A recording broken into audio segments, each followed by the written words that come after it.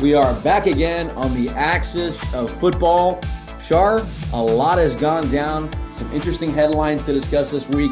Kyler Murray finally gets his money. Show me the money, as they say. The Cardinals did, but there's a caveat. Shar and I will talk about that. Do the Niners veterans prefer Jimmy G over Trey Lance? Some rumblings out of Niner camp coming out this week. We've also got some developments. Jerry Jones at Cowboy camp making some potentially cryptic comments on Mike McCarthy and his status. And Tom Brady, the GOAT, gets yet another weapon. Julio Jones headed to Tampa. We'll talk about that and what that means for the Bucs and their chances coming up in 2022. But Shar, let's kick it off with the big news over this past week. Kyler Murray getting some cash, baby. A 5-year extension, $230 million, $160 million of that guaranteed. But we said, Shar, there is a caveat, and that is that Kyler Murray, in the contract, it states that he must complete 4 hours of independent game study per week. Interesting. I'll bite my tongue on my initial opinion on this. Shar, when you first heard the news, let's talk about two things. The news of the Kyler Murray contract extension, and then this kind of interesting caveat addendum within the contract. Your initial thoughts, buddy? Well, before I say anything, good to hear your voice again, buddy. And for those of you that don't know, we didn't record last week with some elitist, some friend of mine who's an extreme elitist who pretends not to be an elitist, who lives in a castle in Dallas, was spending a couple of weeks in Maui, so or whatever. So we had to wait for His Majesty to come back. No. Listen. The family would have had my head on a stick if we didn't do Maui this year. So right. I was a hostage situation. What can I say? Right. But there's worse places you can spend some time. Absolutely. Maui's one of my favorite places. So did you enjoy it before we get going? I mean, is the sky blue? Yeah. There you go. All right. Now, as you know, Shar, when you've got kids that age, it's more of a trip than it is a vacation. I'm not, sipping, Mai Tais, couple of drinks on the beach or anything. I'm working. I'm 5-6 hours in the pool. I'm, feeding and cleaning and bathing and, but it's a lot of fun. What about your slew of 20 helpers that you travel with you in your entourage? Oh, God, okay. For the record, Shar this is a complete fib now. But no, I wish, man. No, anyways, it's good to have you back, buddy. It's good to be back. And look, it's great to be, even though we're not physically in the same place, it's great. We're both in California right now. I'm in the Bay Area. You're in SoCal. So we're both in California. We're in the same time zone for the first time in I don't know, over a year. So that is true. Kurush is back to his roots. He's celebrating the NBA champion, his NBA champion Golden State Warriors. But that could change on depending on who's the better team by the year. No, come on. No, I'm giving you a hard time. I think the fact that I've been a Cowboy fan this long proves I'm definitely not. That is true. But, that is very true. Appreciate it, man. I'm good to be chatting. And yeah, man, let's get into it. By the way, one other side note, I apologize for the noise quality. I went back and listened, and I realized that one of my cats had chewed on the microphone wire. So my apologies. That's been rectified now. So it sounded horrible. God Almighty, when I was listening to that, I wanted to punch myself. But anyways, let's get back to Kyler Murray. So a couple of things. I guess the millennial strategy of passive aggressive, I'm taking you off my social media is working. So if you're out there, go and start blocking your employers on social media, and maybe you'll get a raise. Again, we both see the same way. We look at Kyler Murray the same way. He's a highly talented athlete, and about me, I haven't bought into him. Even when they were 7-0, I didn't buy into him. And my reasoning for it was that something off on the sidelines I would see about him I didn't like. Do you recall that? I mean, I kept saying there's something I don't like about it. And the fact that they put an addendum in there that he has to do film study, I mean, come on. Well, I mean, and think about, could you ever, and this is why I'm saying Kyler Murray, I don't put him in that upper echelon. Could you imagine? I mean, Tom Brady's obvious, but even let's take some of the newer guys, Josh Allen, Mahomes, Josh Allen, right? Aaron Rodgers early in his career. Could you imagine any of these guys ever getting something like this in their? I mean, it would be unthinkable. And in fact, I would go as far as to say, if that were to happen, that team would be taking a massive negative hit in the court of public opinion because of what we know about the greatness of those quarterbacks. I don't know what I can't speak for NFL fandom, but for me, when I saw that, I was like, oh, okay. Like, it's interesting, but it's not completely shocking to me because I don't put Kyler Murray in that same echelon. And then another thing that I would say, Shar, interesting, and here's where I kind of take issue is that Kyler Murray last December, okay, he was quoted on a radio show. He said, quote, "I think I was blessed with the cognitive skills to just go out there and just see it before it happens. I'm not one of those guys that's going to sit there and kill myself watching film. Wow. I don't sit there for 24 hours, break down the team and this team and that team and watch every game because in my head, I already see so much." And that was according to 98.7 Arizona Sports. There's a local radio show out there in Arizona. So like he kind of already put it out there, right? For better or for worse. And so he seems like, not to say he doesn't watch any film, but he clearly is a guy who maybe doesn't think he needs to watch as much film in particular. And he's now, Shar, the funny thing too is he's now come back and there's been some criticism directed towards him and people like you and me kind of saying, hey, well, if the team is put on this caveat, it must mean something about his work habits. And he, I think yesterday came out and said, quote, "To think that I can accomplish everything that I have accomplished in my career and not be a student of the game and not have that passion and not take this serious is disrespectful. And it's almost a joke. To me, I'm flattered. I want to say flattered that you all think that at my size, I can go out there and not prepare for the game and not take it serious. It's disrespectful. I feel like to my peers, to all the great athletes and great players in the league, this game is too hard. To play the position that I can play in this league is just too hard." So he came out and attacked and said it's disrespectful. I don't think the issue is that no one's saying he's not watching any film.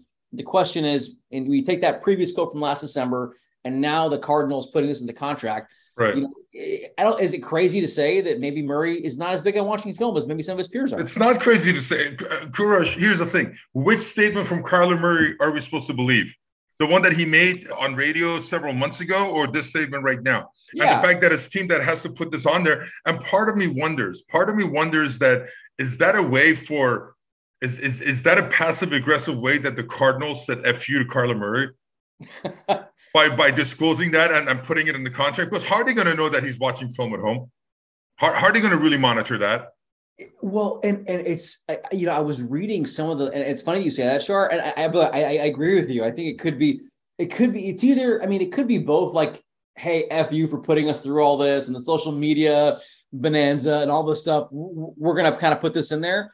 But if you actually look at the addendum, there's some pretty clear language in there, right?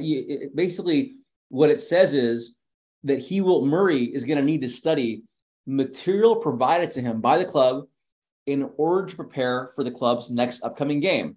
It says then he will receive, quote, credit for completing his film study according to the contract. However, it also states that the time that Murray spends in mandatory meetings doesn't count. Right? Of course it doesn't. The independent study. But it's just, to me, it's funny they have to spell all this out, right? And then it's saying, it also states that he will not get credit if he's not studying or watching the material while it plays on his tablet, or if he's doing something that can distract him or draw attention elsewhere, like watching TV, playing video games, browsing the internet, right? Like, this seems like, how are they going to monitor it? Like a kid's rules you put on a wall, right? And not an NFL. But Kurush, here's the thing: how are they going to monitor that? They're not going to monitor it. Exactly. Can't. But the thing is, though, the point is, isn't it kind of funny that they're putting this verbiage right in the NFL contract? It's something I would tell my son, like, hey, don't have the TV on while you do your homework. Right.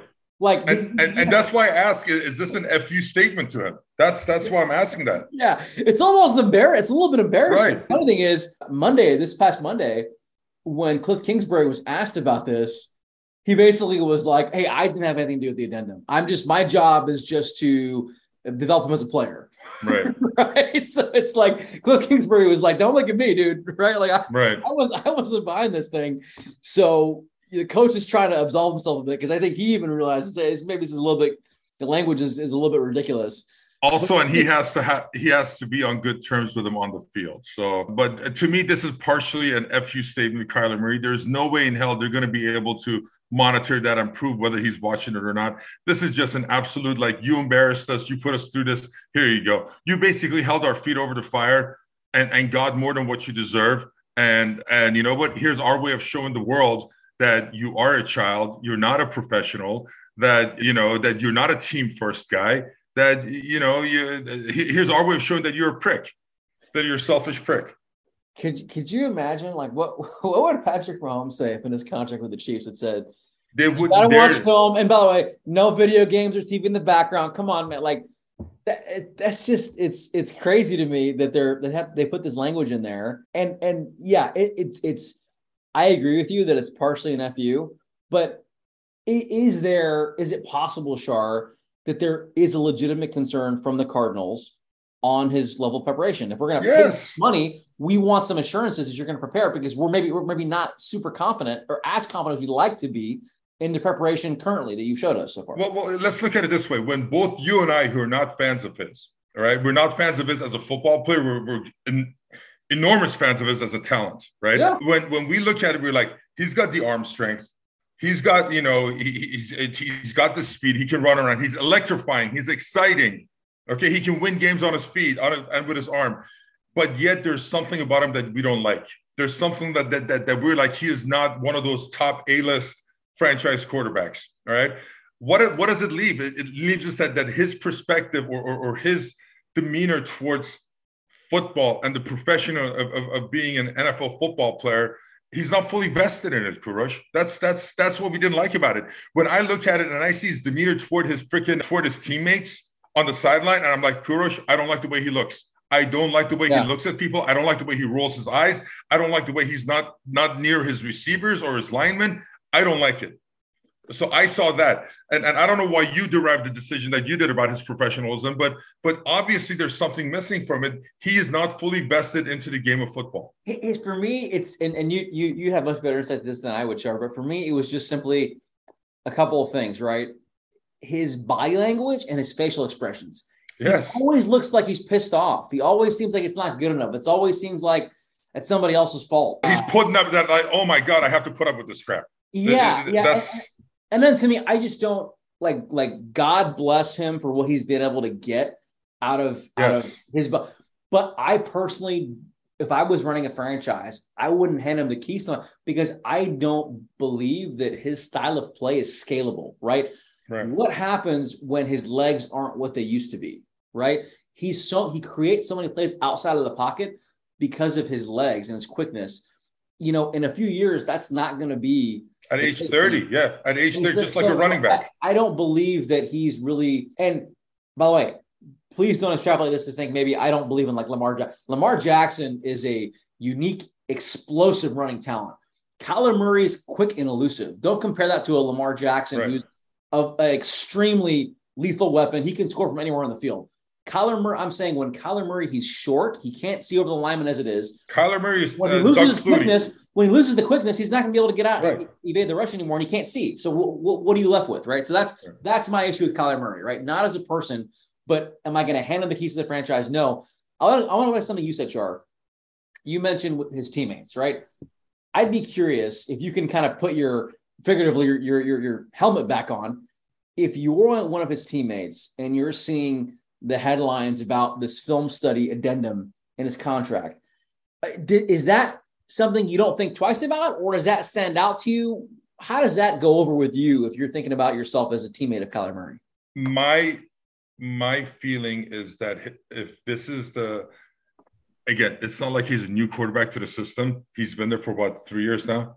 2-3 years? However long he's been there. 3 years. Okay, so the guys that have been there, they know about the fact that maybe he doesn't understand, or like, you know, because look, during meetings, coaches put you in situations and they say, hey, like they would ask me, Shar, what's a down and distance? Yeah, down and distance here's 3rd and 7 or longer. What defense do we expect from them if we come up with this formation? And I need to spurt off 4-5 different defensive fronts that we might see, and what kind of blitzing and what kind of personnel we might see. And I was expected to know what kind of protection we're going to try to put towards that, and now multiply that exponentially for a quarterback. Okay, he has to know. He has to not only does he need to know blocking patterns, he has to know route tree. He has to know the defensive and the coverages and everything.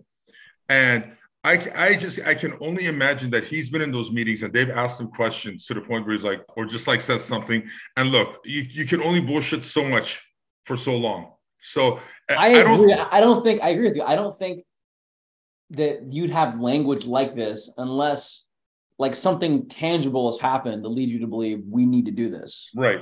To feel good about and by the way, too, we talked about this in the production side meeting. This deal is essentially almost a mirror of Deshaun Watson in terms of the annual money that he's going to be getting. The only difference is the Deshaun Watson deal is fully guaranteed, which is a pretty big difference, right? Kyler Murray's is, I think, $160 million guaranteed. So about $70 million difference in guaranteed money, which, Deshaun Watson, that's a hell of a deal that he got. But essentially just if you take the annual yearly salary, about $46 million, that's the neighborhood that he's Can in. I say something to that, Gurush? Sure, what's Kyler Murray's last final year? Do we know? Let's assume it's the average. Let's assume it's around 45 to 50 million, right? Okay, yeah. Okay.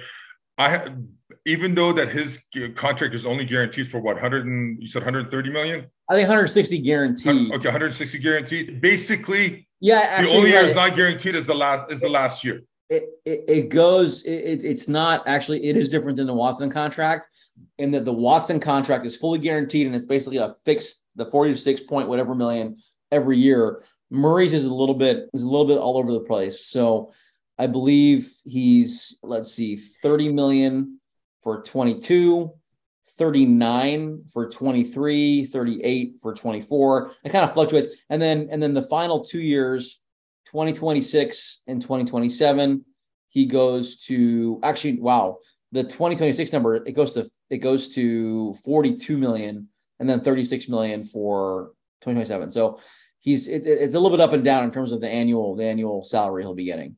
Right. So here's what I'm going to say. When they sign him to this much and they give him 130 million guaranteed, even his non-guaranteed money is going to be guaranteed until his second to his last year, because one of two things is going to happen. Again, you never know, but these are the most likable things to happen is that he will either, before that final year of his contract, he will either re-sign or sign an extension, or he will be cut before that final year. So my point is that that's 36 million. So really, his entire contract is guaranteed minus that 36 million. Right. So look at because they're not going to guarantee him all this money and cut him in 2 years or 3 years. No, they're not. It's not. So when people have to really put that into mind about like, oh, his is only 130 million guaranteed. Deshaun Watson's 230 million guaranteed. Right now, from the look of it, Kyler Murray got basically $198 million guaranteed salary. Yeah, I mean, he's still going to be a very rich man. Right. And this really, I really want to see what that will do to the Cardinals coming up with some of their players, because look, I call it the Joe Flacco effect, of yeah. winning the Super Bowl. And again, from a player's perspective, God bless them both. Look, yeah, except Kyler Murray hasn't come near winning Super Bowl, but right. Joe Flacco did it at least by being in Super Bowl MVP. So not only that, I mean, Joe Flacco played lights out in every playoff game that year. Right. He got paid, but let's look at the only time that we saw that the Ravens weren't really a serious threat was the years after they won the Super Bowl with Joe Flacco at quarterback. Yeah, that's fair. Because they couldn't sign people; they had to let people go. Look, when you guys, when your Dallas Cowboys signed Dak Prescott last offseason, what did I say to you? I said, this is a death nail to Amari Cooper and Ezekiel Elliott. Remember that? Well, yeah, Cooper got, and we'll talk about. And this is Zeke's last year with the Cowboys. I can tell you that. I can tell you that right now. This is Zeke's last year. But I agree. These contracts and these giant contracts have repercussions for the rest of the team. Yeah, for sure. There's no question about it. Salary cap era. You can't escape that. And yeah, the question is, is Kyler Murray like? And again, we talked about this when you back up the Brinks truck for Patrick Mahomes. It's not necessarily as big of a deal because he's probably worth a couple touchdowns a game, and then what you get from another quarterback, right? so he can cover up some flaws. He's worth every penny. He is worth every penny. Yeah. Is Kyler Murray that? And the question becomes, I get it's not easy. If you don't want to re-sign him, then what do? Right? Then, no, they had to, Krish, they had to sign him. They had to sign him. They had no choice. It's like one of those things. Like I feel not that I feel terrible for ownership and management, because I'm a former player, but put yourself in their shoe. What were they supposed to do? Yeah, I mean, there's not much you can do. You've got to hitch your wagon to this guy.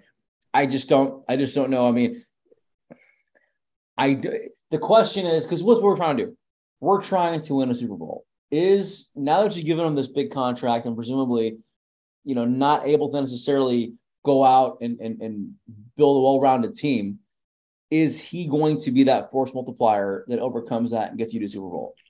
When things are going well, he will be. No, this is what I don't like about him. When things are going well, he will be. But as soon as shit hits the fan, Kurosh, he's one of those guys that starts rolling his eyes, or instead of picking up his old line, saying, "It's okay, fellas, I got hit. You know what? I'm fine. I got you. You get beat. I got you covered." Instead of that, he's sitting on his ass by himself, rolling his eyes. I don't like that.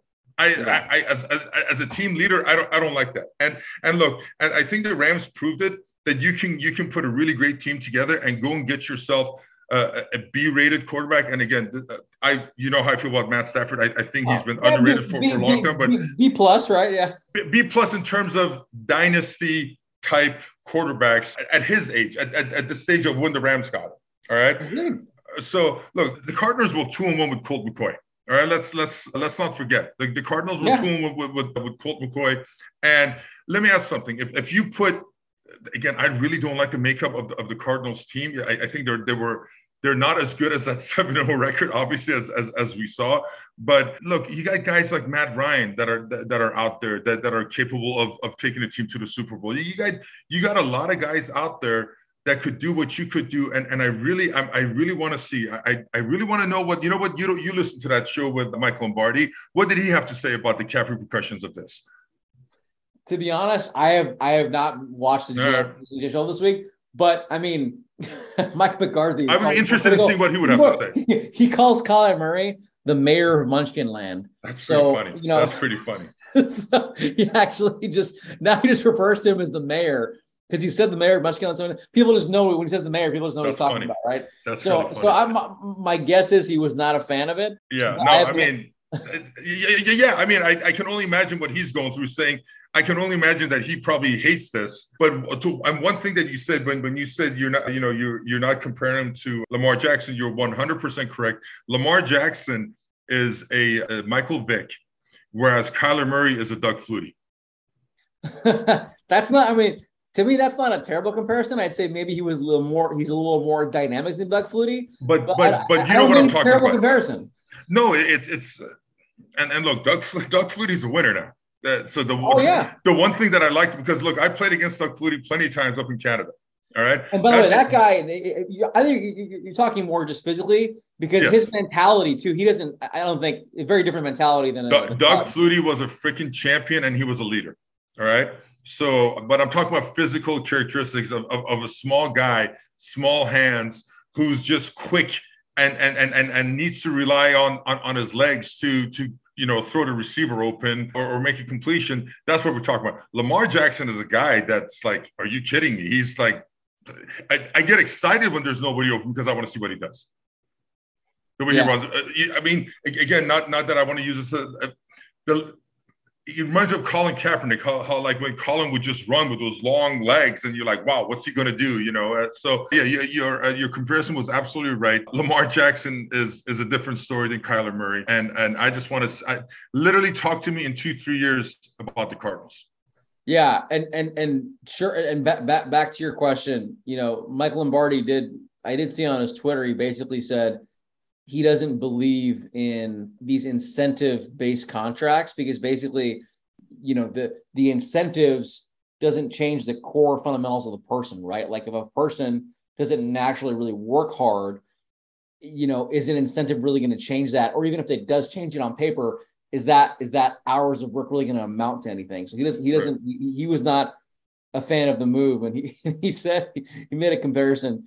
he said that basically the Cardinals organization is like the Entourage guys, except with no manager. So he thinks it's kind of, and maybe that goes back to what you said, Shar, about like, hey, why don't we all just go on social media and help our employer, and then we can get a bunch of money too, right? Right. No, that's funny, and yeah, it's look. One final thing, and again, we both love the talent and we think he's dynamic. So I don't want to make it seem like we're shitting on him. God bless you, Kyler, for getting paid, brother. That's so again, so as a football player, I say that, but as somebody who analyzes these things, we have to look back and say that the fact that they put something like that now I know that his demeanor and his the way he is toward his team I don't like, and now his work ethic I don't like, because here's the thing: offensive linemen need to be smart because they need to know 5 positions of what everybody's exactly doing, plus a blocking fullback, plus the running back, knowing where the running back's going through. We don't have to know pass routes, with the exception of having to know if they're deep, how long the quarterback's going to hold on to the ball. So now I can only imagine if I had to know exactly what each route pattern of the receiver was and what the reads of the receivers were. And you're telling me he's not the first guy into the facility and not the last guy out, and he has to be told to watch film? Are you kidding me? Are you freaking kidding me? Yeah. So it's we'll see. I mean, look, maybe he'll mature. That's what I was saying. There's one of two ways this can go, right? Either, maybe he gets pissed off and continues doing what he's doing and goes down a rabbit hole further, or maybe he takes it as an opportunity to say, hey, I'm actually going to prove my naysayers wrong, and I'm going to take this side. Look, I got the money at the end of the day. Like, despite this addendum, I'm getting paid. I've got the money. They show the commitment to me. I'm going to hunker down and prove. Yeah. He has to look to see, okay, I got the money. I got the fame. The only thing I don't have is a Super Bowl ring. And what do I need to do to get a Super Bowl ring?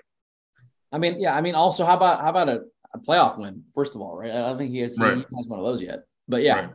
Right. Yeah. Agreed. And look, what I want to see from Kyler is, can you actually sustain success across an entire NFL season? Not the first 5, 6, 7 games, right? Can you actually sustain that through the middle, through the end of the regular season? Because it's been a steep drop off. If it weren't for that, whatever the 7-0, if it weren't for that hot start they had, they would have missed the playoffs again. The same thing with the previous year, right? They start hot, and like, please spare me the first 2 months of the season when he's going to look good and electric and say, told you so. No, talk to me around Thanksgiving time. Talk to me in the thick of December. And then we can say, okay, has he actually taken the next step? No, you're absolutely right. Yeah. Him torching the Jaguars in September is not going to impress me. I'm sorry. Or again, the only good thing that came out of the way he played last year is he made me look really, really good.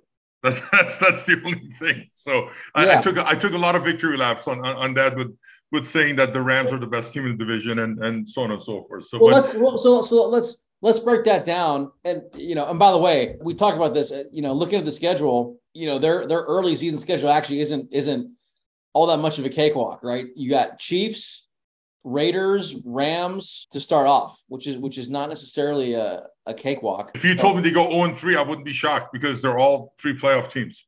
Right. So we'll see about that. But Shar, we'll wrap up the Kyler Murray thing. How do you think he responds to this? Does he take that leap next year? Is this contract a springboard for, kind of looking back at his career and saying this is the inflection point that allowed him to really, just concentrate on his level of play, take it to the next level? Or do you think we're going to see some form of more of the same Kyler? Unless if they bring a guy that he will listen to, like a former player or like a coach that he respects, that because right now he's looking at it, he's saying, I'm above everything here. I am above the Cardinals. I'm above everything. And look, they just proved me right. They just paid me all this money. Unless if they bring him a guy that can sit down and get him straight, I think it's going to turn out bad. I don't think he's going to learn, because up to this point, he has only been rewarded for his foolishness. Yeah, I just don't think, and for me, it's as simple as you can't change a person's who they're at their core and what his demeanor is. He can't change that he's short, and he can't change that over time he's going to lose quickness. Like, to me, right. All those things are still true. Right. So I don't know how much you could expect him to sustain a level play. And I think that's probably why over the course of the season, as he gets more beat up, he gets less and less accurate and productive. He's brittle. Remember, we use that term. He's brittle. And it's not a fun, like, dude, for that size and that frame, like he's gotten so much. It's not a knock on him personally. Right. It's just a reality of what he has to work with. I think we talk about his demeanor. Yes, that is a knock. It's something in his control, but it's kind of seems to be who he is. And unless that can change vastly, I don't think we should expect too much different out of Kyler Murray than what we've already seen. Okay, well, Shar, let's now move on to some news coming out of Niners camp around Jimmy G. Sean Salisbury, Shar, reporting. By the way, do you remember Sean Salisbury on ESPN back in the day? Wasn't he a quarterback? He was a former, I think he played quarterback for the Vikings back in the day. Right. He was one of ESPN's top NFL analysts, and it was a good guy. I met him a couple times when I would cover Cowboys training camp in Oxnard in Southern California, and he'd come out for ESPN sometimes, and he told me, Grosh, there's not a day that goes by that I don't count my lucky stars that I get to talk about football for a living for ESPN. A few years later, he was fired from ESPN for, let's just say, he took a picture of an area of his anatomy that should not be shown to others, and he showed it to some female colleagues. He pulled a Brett Favre. Just say that. He pulled the Brett Favre. Right. Except he doesn't have probably the clout that Brett Favre has. And so he was fired. Nevertheless, Sean Salisbury is a reputable NFL reporter. He does still cover the league, has some good analysis and insight. This has never really recovered from that incident.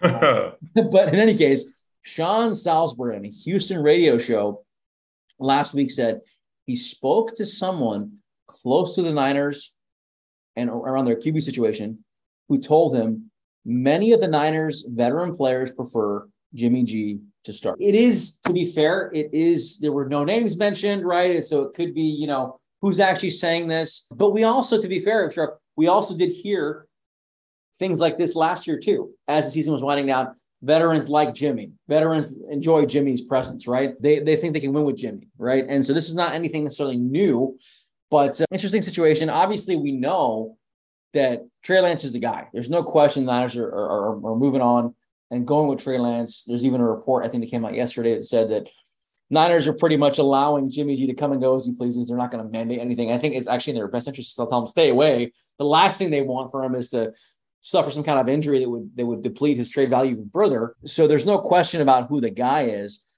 But just, I don't know, as a former player, hearing the veterans rumble this way, and this is not being the first time this has come up, does that tell you anything about the organization and the makeup and how they view the quarterback position that we should know about? No, not really. It's a situation where there's a team favorite and the organization has a vision of how to move forward.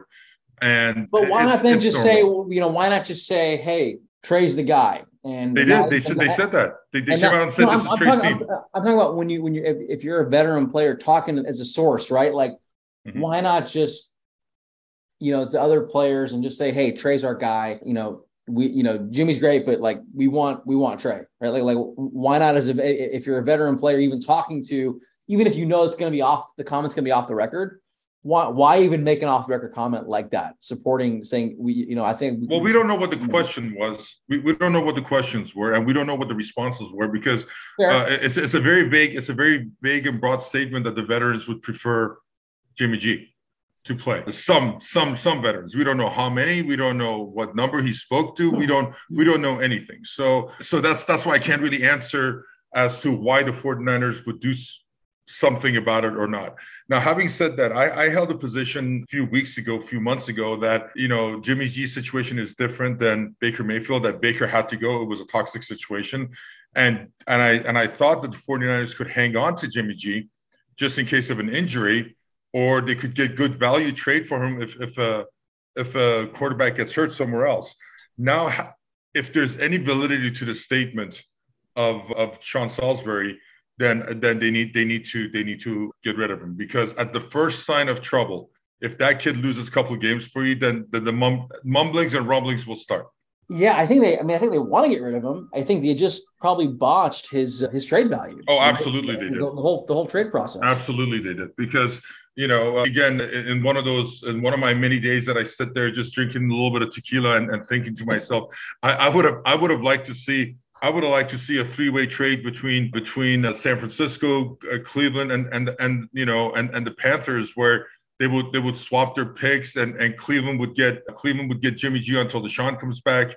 Baker comes to, goes to the Panthers, and the Panthers give something to the 49ers. So, but again, the wishful thinking like that. But yeah, they've definitely botched up the trade, because here's the thing: who better to have as a backup for Tampa Bay Bucks because they have a year, maybe 2 more years left with Tom to move forward and win a championship. What a better backup to have to Tom Brady than Jimmy Garoppolo. He's correct? Not going to want to do that. He graduated New England as Tom Brady's backup, and actually, I think it got pretty heated between them towards the end of his time. You know what? Shaq and Kobe didn't talk for a long time. Also, Shaq went and rapped after he won the championship. But those guys can play on the court at the same time. You can't have 2 guys quarterbacks in the field at the same time. But you know what? People grow up and people change. And if you tell Jimmy right now wants to have a job, which he will have, and you go on a team with Tom Brady where you can pick up another championship and take over for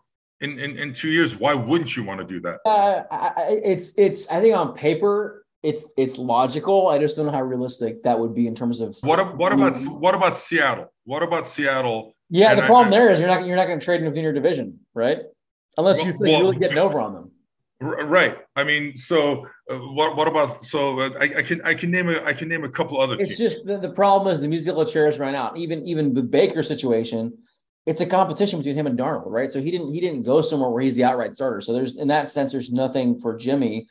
I think the Niners have to wait for there to be some kind of an injury or something has to change. And I agree with you, Sharp, because it's dangerous to go into a season with not a rookie quarterback, because Trey Lance's rookie year was last year, but with essentially a rookie quarterback, because he didn't really play much. This is his first year as the full-time starter, to then say, okay, we're going to hand this to you, but you've almost got like this lingering shadow over you. Right. And to your point, anytime things go bad, naturally in that situation, the backup quarterback is going to be the most popular, especially. And look, I'm not a huge fan of Jimmy Garoppolo. I think he takes a lot of unnecessary sacks, throws some unnecessary interceptions. But look, he's efficient. They've won a ton with this guy. They've made 2 very deep playoff runs with this guy. It's not shocking to me the veterans think they can win with him. They think they can because they have, right? So it's not like he's not like any other random backup on a team with a new quarterback. He's a guy who's taken him to a Super Bowl, taken him to a conference championship, made some deep playoff runs, right? And he seems very well liked, right? We talk about Kyler Murray's talent and his demeanor not being the best. Jimmy's almost like an inverse. He doesn't have a ton of, wow, off the charts talent, but he's clearly a guy that the locker room likes and rallies around and respects massively. And that counts for something, doesn't it? It absolutely does. It absolutely does. He's a leader, but look, there's always going to be rumblings. There are always going to be people that think are like, what are you doing? We can win with Jimmy. We can win now. And also players develop relationships. Develop relationships. So I remember my first year in the Canadian League when I had a lot of success. My guard that I loved. I mean, he and I thought we didn't even need to make any calls. We just knew each other so well. They replaced him with somebody that was better, and I hated it. And I was grumbling and so on and so forth. But then I learned, I'm like, okay, well, he's gone now, and I gotta play with this guy who ended up being a phenomenal player, way better than the guy that I had. So, and I think part of this too, Shar, I think this stuff's easy to talk about because it's just we're in the off season. There's not a lot of football. If Trey Lance is the talent the Niners think he is, and if Shanahan can kind of groom him up the way we know he can as one of the most brilliant offensive minds in football, it might not be very long before there's no competition at all. Right? And that wouldn't shock. That wouldn't shock me either. I think we're talking about it now because there's nothing happening on the field, right? But there is a reality where it's like if you're the Niners, we probably ideally don't want to enter the season with Jimmy on the roster because of wanting to show confidence in our new quarterback. So it is an element that to keep track of. What do you think ultimately happens? Do they end up finding a trade partner before the season, or do we see some kind of an injury or something down the road, and where midseason they get him somewhere before the trade deadline? The best scenario for the Niners is if they trade him to some AFC East opponent, so somebody gets an injury and they trade him over there, or to God knows, one of those teams where they don't have to face him twice a year or every year. So that's the best case scenario. If that doesn't happen, I think they just do what the Texans did with Sean Watson last year. They just shelf him. And to me, if I'm solely looking at the Niners making a Super Bowl run, to me, actually, ideally, if they have Jimmy G on the roster and Trey Lance comes out and just balls out, is lights out, he's clearly the starter. But if he were to get hurt, you got a guy like Jimmy G who can come in and run the offense. That's not a bad place to be.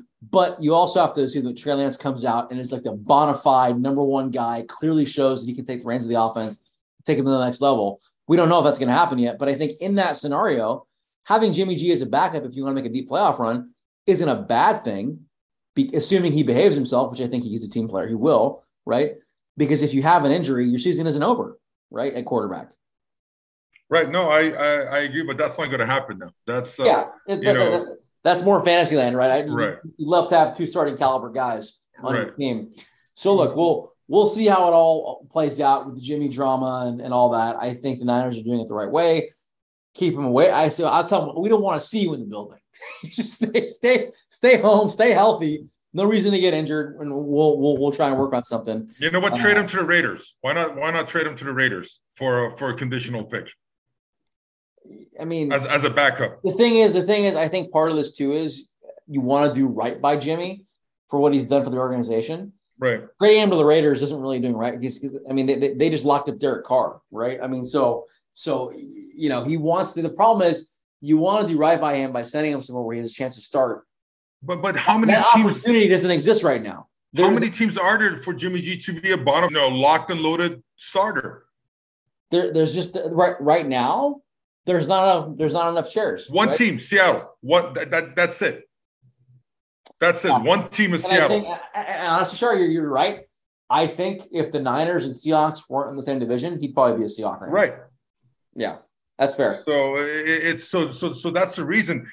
If Jimmy G goes anywhere this year, more than likely, unless we're talking about an injury, he's going to be a backup, Kurush. Yeah, he's going to be a backup. He has to accept that. Right. And look, I'm a big believer in analogs, and I'm looking at him like, you know what, he would be a good backup for Derek Carr in case of an injury where the offense doesn't have to change and not much of a drop off. He wouldn't be a bad backup for Tom Brady if something happens. Yeah. It's those are the, send them to the Redskins, send them to the Commanders. He might start sooner than later. Then you'll be doing well for the. I already think Heineke is going to eventually come in for Wentz. So there you go. It's going to complicate it further. Yeah, there isn't a clear cut situation though. You know what I mean? And that's the struggle. You want to hear something though? You want to hear something though? And it's probably going to make you laugh, because who do you think I would want the 49ers to bring in as a backup to Trey Lance? Come on. Kyler Murray? No. Somebody that doesn't have a job right now. It's my boy. Kaepernick. No, Cam Newton, baby. Cam Newton. Oh, Cam Newton. I'm sorry. I should. Yeah. Come on. I love me some Cam Newton. Me some Cam Newton. Wouldn't that be a good backup for him? I mean, can he still throw? I mean, come on. Cam Newton's kind of a power back. Okay, but you're talking about somebody like if Trey misses a week or two, you don't have to change the offense. You don't you still get somebody dynamic. You still That's fair. Your boy. You know what? We haven't talked about him for so long. I forgot. But yeah, if we were mid-season, I would have got that immediately. It's been a while since we talked about Cam Newton. Or Chicago. Chicago should take Cam Newton. Come on. Justin Fields analog. Yeah. All right. Enough on the beautiful Jimmy G. Let's go to some potentially cryptic comments coming out of Cowboys camp. So, sure, this is kind of funny. A couple days ago, Jerry Jones stayed right next to Mike McCarthy. He was addressing the media, as he always likes. He's always the one that has to address the media first, right? He likes doing that. By the way, he would do this. When I was at Cowboys camp, when Parcells was the coach, while Parcells was running practice, he would walk over to the media during practice and he would tell us the free agent moves they've made and the latest news before Parcells could announce it in the press conference. He just likes being first. Even with Parcells, he would sneak it, right? He would tell, we signed this guy and that guy. So anyway, so in typical Jerry Jones fashion, he was addressing the media. McCarthy's sitting right next to him. And he decided to voluntarily, without the media asking him, to voluntarily address the issue of Mike McCarthy's job security. And basically what he said, quote, he wouldn't be sitting here today if I didn't believe he was the man to lead this team to a Super Bowl. But then right after that, he said, quote, and I have choices. So some people said, okay, well, what is that? Why do you have to say, and I have choices, right? Is he just trying to flex and say I'm the Cowboys owner? Or was it in reference to something more, right? And I think when you think about the fact that Dan Quinn turned down multiple head coaching interviews to stay in Dallas, right? You've also got rumblings of Sean Payton. He stepped away for a little bit. There's no secret of the ties he's got to the Cowboys, right? So we can kind of begin to form some thoughts around when Jerry Jones says, I have choices, what he means by that. But do you see anything cryptic about that? And I also, the other thing I would be remiss if I didn't mention was Jerry Jones, to me, had, as a Cowboy fan, kind of the gall to say we think we're more competitive than we were last year. We feel really good about getting to the Super Bowl. They've lost Randy Gregory. They've lost La'el Collins. They've lost Amari Cooper. They've lost starting guard Connor Williams. They lost Cedric Wilson. They've lost some key parts. Yet he says we're in a better position to compete for Super Bowl. You wonder, is this kind of Jerry Jones putting on a bit of an acting job, all the while knowing the deck's not stacked in our favor as much this year. McCarthy's a sitting duck. I'm going to use this year to justify it and then bring the guy I really want to bring on. What do you make of all this? Honestly, okay, look, I'm not sure that we're not just putting more things into it than it was. Could it be that he's basically saying that it's not that I don't have choices? I believe he's the man. Okay. I've had other choices. Think of it this way. If you were to tell a lady that I wouldn't be with you if I didn't think you were everything I wanted to be, right, and all that. And trust me, I've got some choices too. So right, it's a bit of a dig, isn't it? It's just it no. Sounds like it was, isn't it? Okay, to a woman, yes. But to other men, yes. I'm just saying okay. So you don't put any weight in the fact that he's saying that he actually does have choices, right? And that his point is, because to me, Dan Quinn. Why would Dan Quinn decide to stay in Dallas? Okay, now you're tying shit together. That might be true, but it's not what Jerry Jones said. All Jerry Jones was saying is that I got this guy in here. It's not like he was the only. It's not like he's the only coach on the market.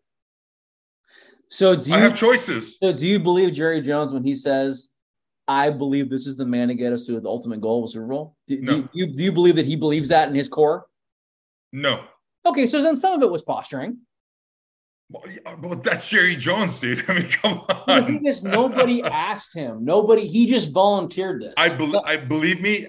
If you ask Jerry Jones, he's going to say, all I'm saying is that I'm not desperate for a coach. I could get different coaches. I believe that's the man for the job. It would be shocking to me. I don't think it's cryptic. I think it was just trying to be complimentary, but we're just tying shit that we know to be true.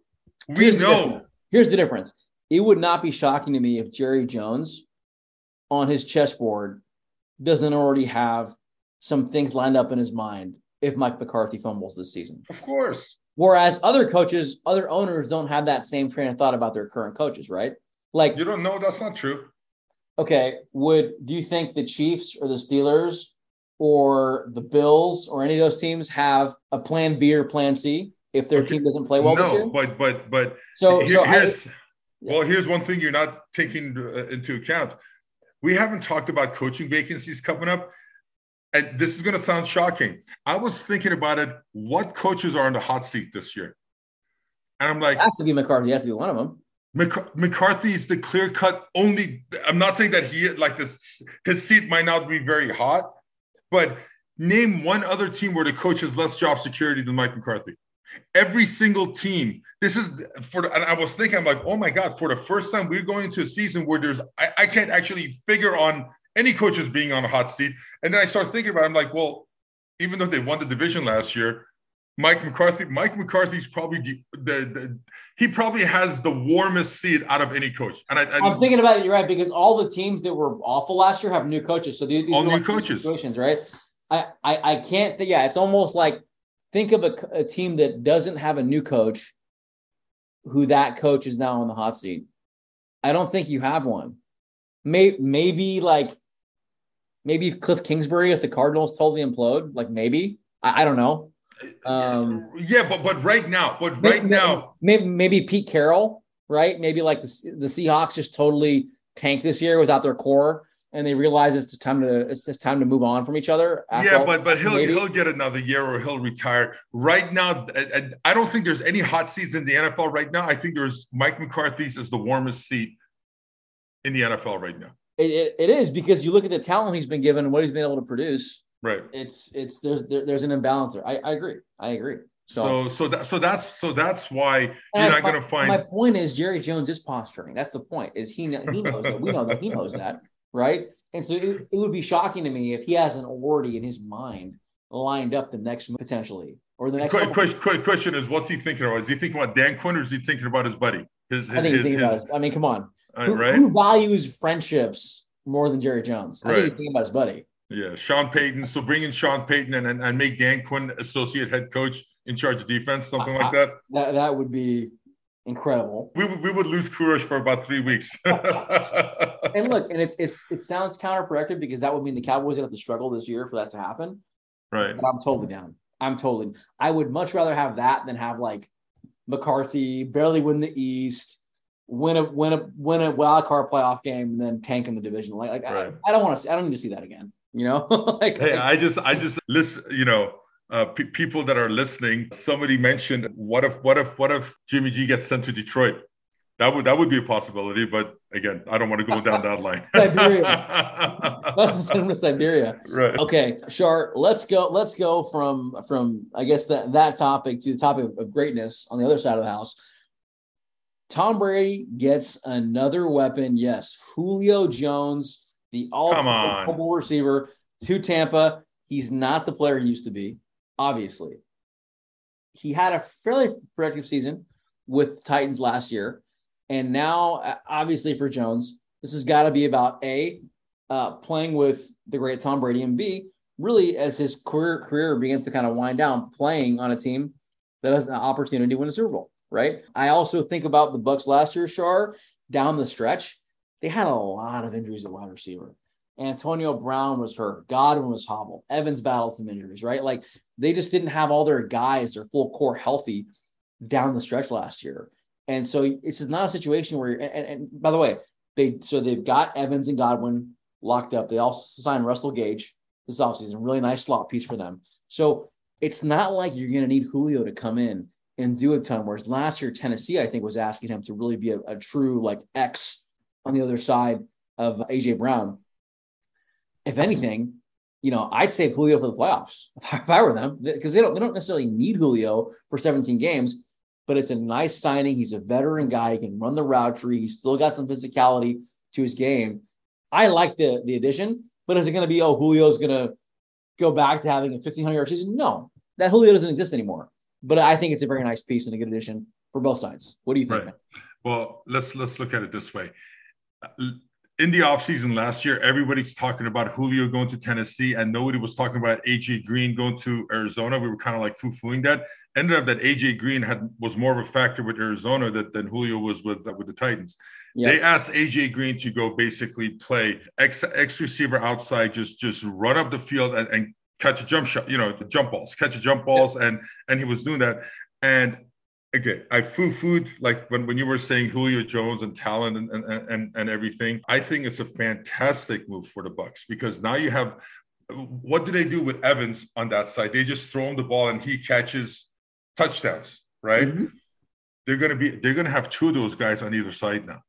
Yeah, and you're gonna have Godwin and you're gonna have Russell Gage, running the slot. And keep in mind they lost Gronk, So now you have a guy that Tom can just basically throw it up in the air and have him catch it. If Julio's going to be happy getting 4 catches a game for 60 yards, 70 yards, I think he's very happy with that. No, I'm not telling you through it as the course of the season. I'm saying like if that's basically what they're asking them to do, just like, get some jump balls and get some first downs and a couple of touchdowns. I think it's a great move because now Tom has 2 guys that he can basically just. He's not even a guy that I would necessarily even need to have active every week, especially given Julio's injury bug. Like Julio only played 10 games last year, right? He had 434 yards, so not amazing across those 10 games, but like. He's a guy who I want to make sure he's healthy for the playoffs more than anything else. I think the problem with that was that Tennessee asked him to do too much. Yeah, agreed. So I think the Bucks, they're in a much different situation where you've got a good stable of guys who can come in and take some of that pressure off of Julio, right? Evans, Godwin. We talked about Russell Gage, Tyler Johnson, another great player, Scotty Miller, the speedster, right? They've got some nice pieces. Julio does not and have a lot of pressure on him coming in. And I would love to see him stay healthy and be used sparingly enough to where he can actually be an impact maker in the playoffs. I think the fact that he's not going to be the number 1 target on any route tree is going to help him, because when you ask your receiver to be the number 1 target of a quarterback in a given play, he has to make several moves, and that's where really injuries can happen, like cuts on the field with the guy on you, bumping you, doing all that stuff. If I'm the Bucks, I'm going to have Julio run 3 routes. I'm going to have him run a 9 route. I'm going to have him run a comeback, and I'm going to have him run like a slant or an in pattern. That's it. So where he's only making 1 cut. Where the older receivers get in trouble is they start pulling, the soft tissue stuff is making multiple cuts on the same play. Yeah. If you ask Julio to, because that's what AJ Green did. And by the way, he's always been he's never been a small. He's a big guy. He's always been. Yes. Him and AJ Green are basically the same guy. And look what Arizona did with AJ Green. He literally played the sideline. That's all AJ Green did last year. But it worked. It worked really well. It worked. And that's all they got to do. And I think that's going to be a good supplement for losing Gronk. And I think it's a great move for them. And to your point, he just can't get injured. And that's why I say you just need to have Julio just, even on run plays, don't block. Just run 9 routes, not run your receiver off the line of scrimmage. That's what I'm saying. Don't even have him active every week. He's not a guy you need to have active every week. But it's a nice piece for Tom Brady. I mean, I would have loved to have seen this happen maybe 6-7 years ago when Julio was in his prime. That would have been amazing. But nevertheless, we'll take it. Julio is one of my favorite players, sir. I actually have a T-shirt that says, "I have Julio Jones on my fantasy team, and I'm going to beat you." So he's a guy that I've always admired as a fan from afar. And he always killed me because he never scored touchdowns for me. He doesn't years score, that I had him. But man, this guy was just such a productive player for many years, and I just love. To me, he's in his prime, the prototype. Oh yeah, well, I mean, a guy that's built like that is explosive and can run the route tree. And his prime, man, I think Julio Jones. If you wanted to build a guy in a laboratory, right? Oh yeah, that was a prototypical ideal receiver. It doesn't get. I would do Megatron. Very close to that. I would do Megatron number 1, but Julio's a pretty close second. Megatron to me wasn't as explosive speed-wise as Julio. But 6'5" tight end playing wide receiver. I think Julio could score anywhere on the field. Right. Get the ball in the hand. So, and at that size and that frame, it's just it's incredible to watch. So I'm excited to see how this plays out for the Bucs and Tom Brady. And it's definitely gonna help them and hopefully keep them off the injury bug on the receivers as the season progresses. Sure. That's all we got this week. Next week, we will get back and wrap up our final divisional preview going south. NFC South, AFC South. That'll wrap up our divisional coverage. As we get in the thick of training camp, we'll have some training camp headlines coming out as well. We'll talk about and much more, man. Preseason's coming up. Yeah. We're only a few weeks away from our preseason action. So let's get it rolling, baby. Yes, sir. I'm already doing my backup tight ends and fullbacks, but it'll be fun. I'm already doing my fantasy mock drafts. I've been doing a whole bunch of them. It's getting that time of year, but we're not sure. Kurosh might go and visit his mansion in the Hamptons. Right. I want to be what you think I am, right? That's please. You talk about your gated community in Pelican Hill and your Audis and your Yukons and Ollies, and come on, man, come on, get what out. What are you talking about? Anyways, well, enjoy yourself, buddy. Looking forward to next week. Yes, sir. Talk soon. All Thanks, right, everybody. bye.